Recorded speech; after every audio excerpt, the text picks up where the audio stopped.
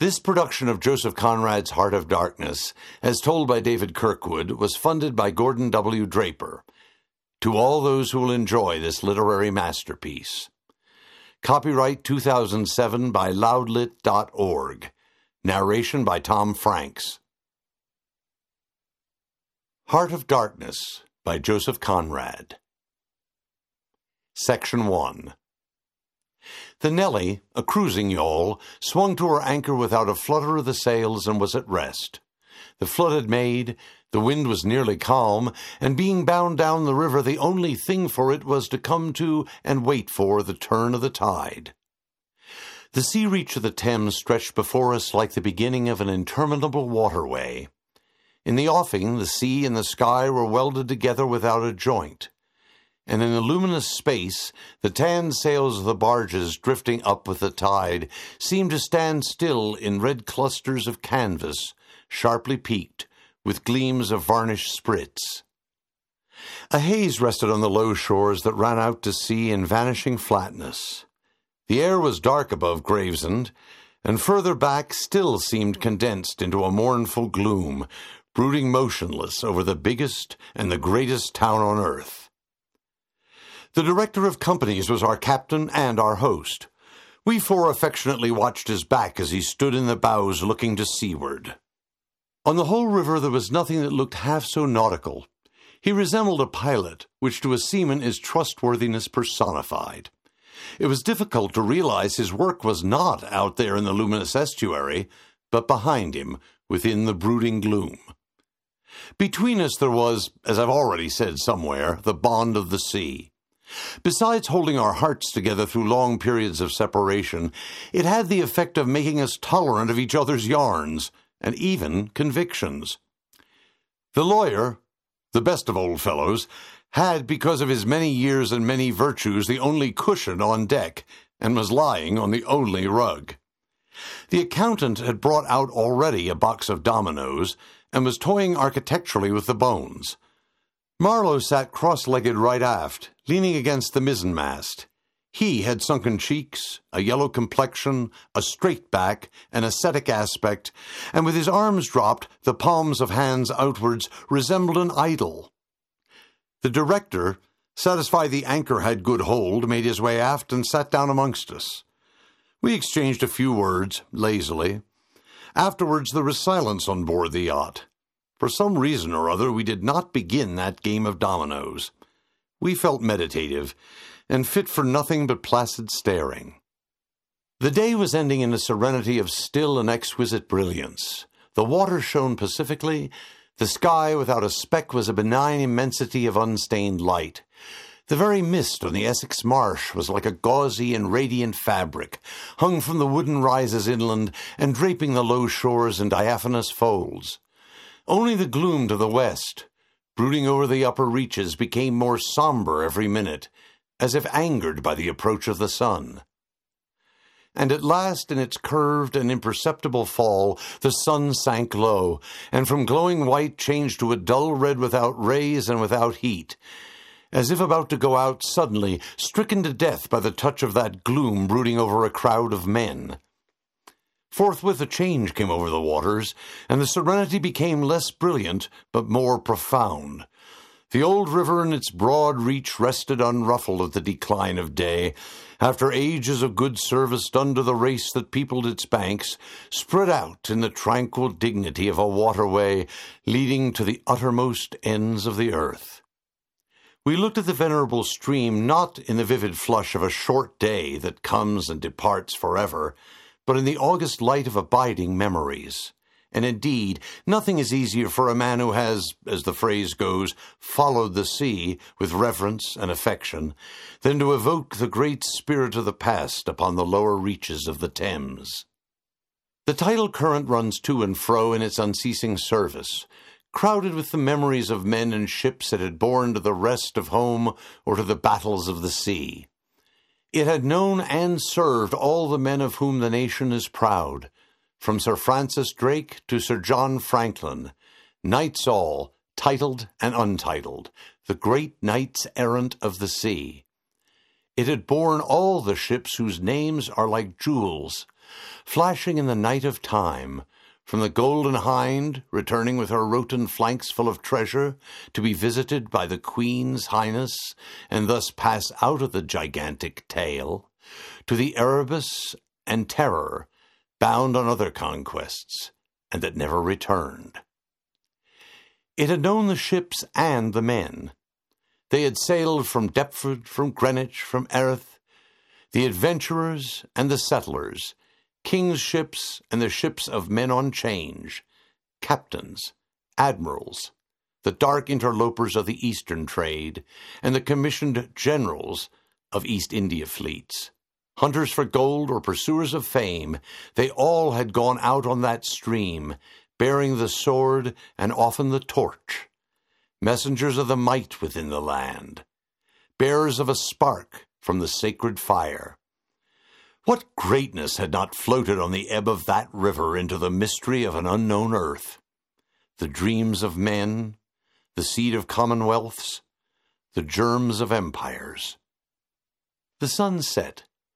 The dusk fell on the stream, and lights began to appear along the shore. The Chapman Lighthouse, a three-legged thing erect on a mud flat, shone strongly. Lights of ships moved in the fairway, a great stir of lights going up and going down. And farther west, on the upper reaches, the place of the monstrous town was still marked ominously on the sky, a brooding gloom in sunshine, a lurid glare under the stars. "And this also," said Marlowe suddenly, "has been one of the dark places of the earth." He was the only man of us who still followed the sea. The worst that could be said of him was that he did not represent his class. He was a seaman, but he was a wanderer too, while most seamen lead, if one may so express it, a sedentary life. Their minds are of the stay-at-home order, and their home is always with them, the ship, and so is their country, the sea. One ship is very much like another, and the sea is always the same. In the immutability of their surroundings, the foreign shores, the foreign faces, the changing immensity of life glide past, veiled not by a sense of mystery, but by a slightly disdainful ignorance. For there's nothing mysterious to a seaman unless it be the sea itself, which is the mistress of his existence and as inscrutable as destiny. For the rest, after his hours at work, a casual stroll or a casual spree on shore suffices to unfold for him the secret of a whole continent, and generally he finds the secret not worth knowing. The yarns of seamen have a direct simplicity, the whole meaning of which lies within the shell of a cracked nut.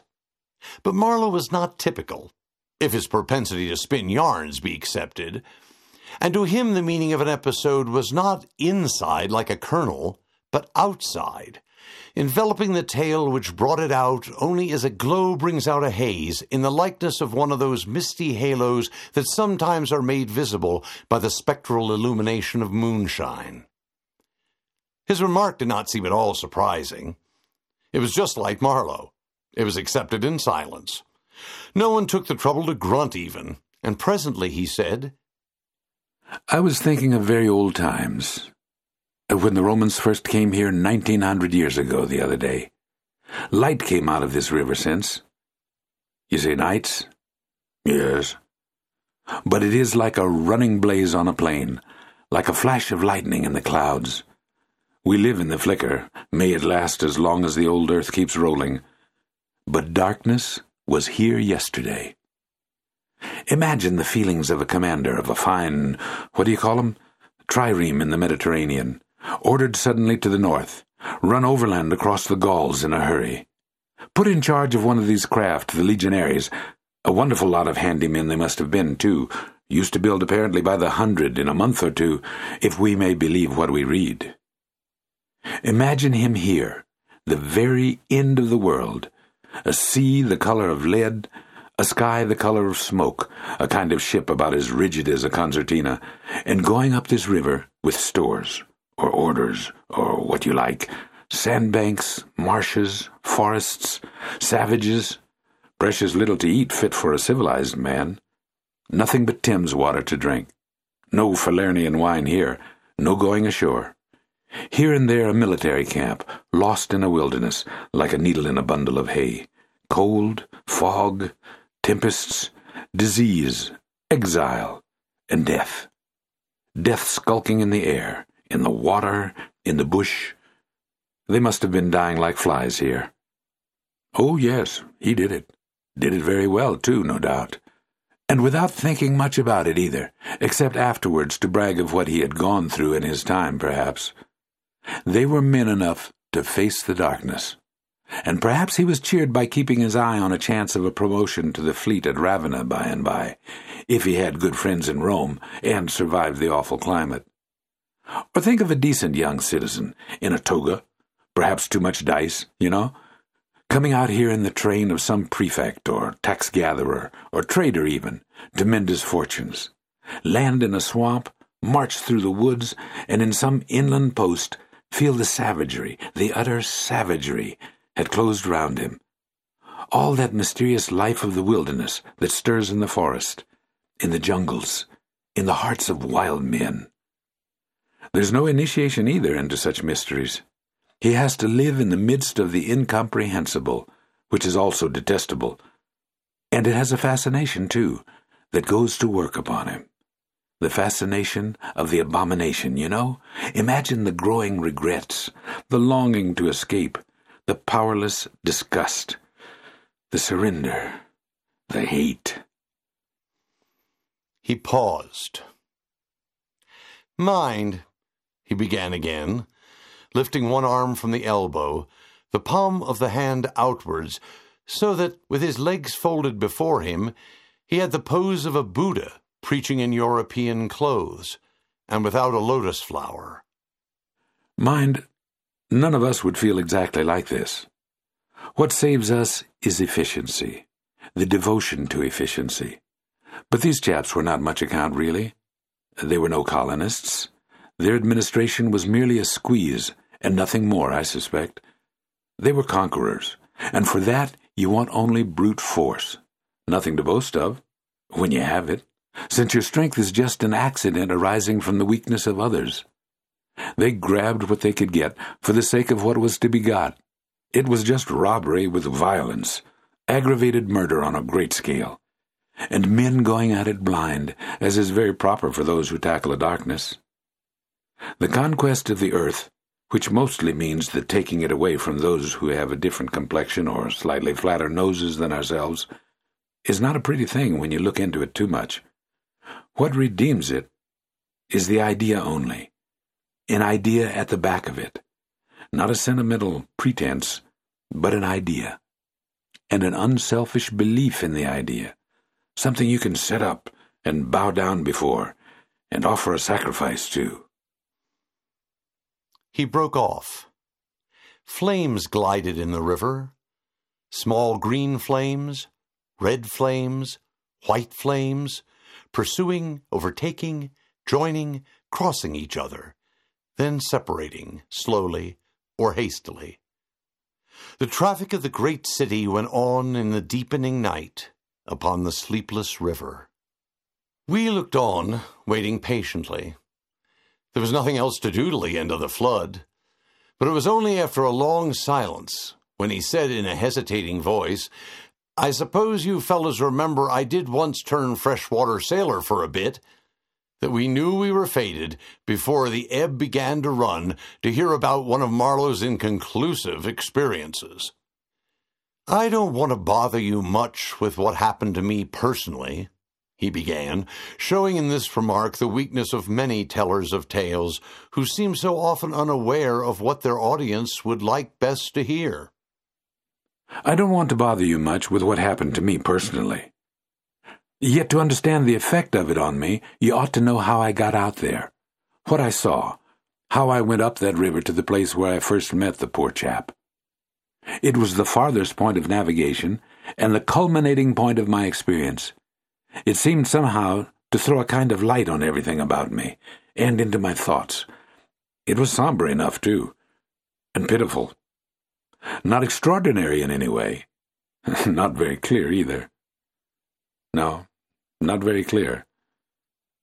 and yet it seemed to throw a kind of light. I had then, as you remember, just returned to London after a lot of Indian Ocean, Pacific, China Seas, a regular dose of the East, 6 years or so, and I was loafing about, hindering you fellows in your work and invading your homes, just as though I had got a heavenly mission to civilize you. It was very fine for a time, but after a bit I did get tired of resting. Then I began to look for a ship. I should think the hardest work on earth. But the ships wouldn't even look at me, and I got tired of that game too. Now, when I was a little chap, I had a passion for maps. I would look for hours at South America or Africa or Australia and lose myself in all the glories of exploration.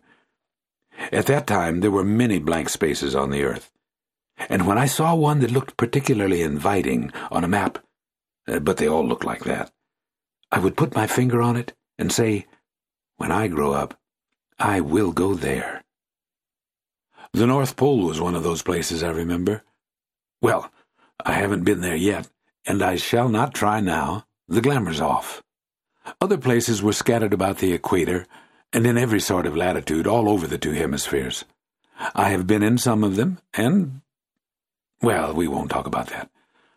But there was one yet, the biggest, the most blank, so to speak, that I had a hankering after. True, by this time it was not a blank space any more. It had got filled since my boyhood with rivers and lakes and names.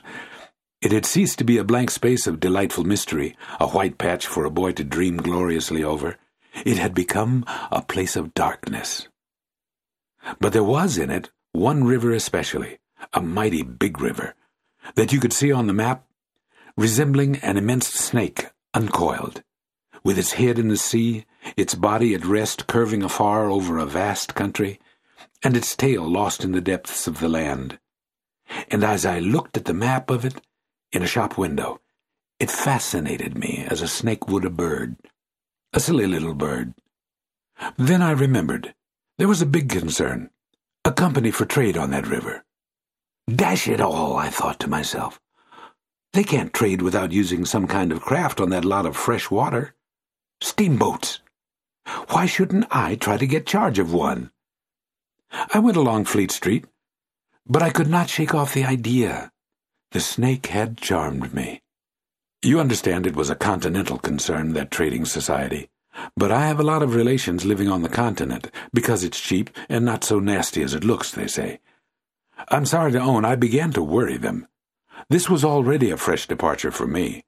I was not used to get things that way, you know. I always went on my own road, on my own legs, where I had a mind to go. I wouldn't have believed it of myself.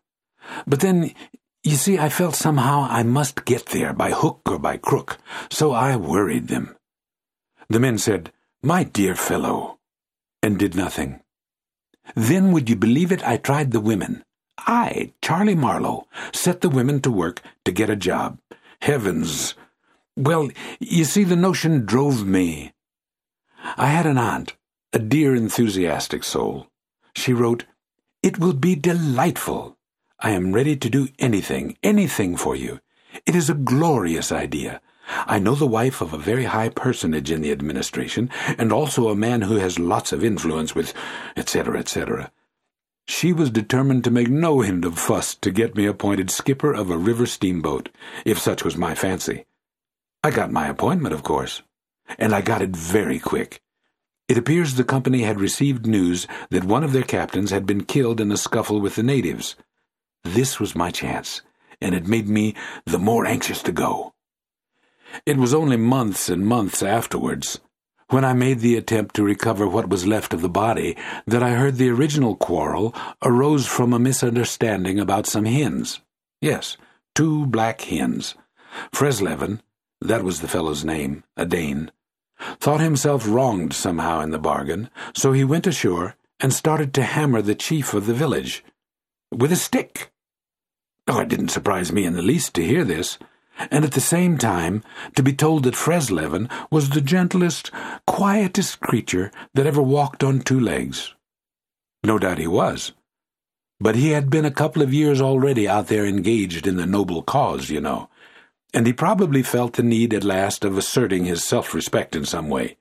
Therefore he whacked the old nigger mercilessly, while a big crowd of his people watched him, thunderstruck, till some man, I was told the chief's son, in desperation at hearing the old chap yell, made a tentative jab with a spear at the white man, and of course it went quite easily between the shoulder blades.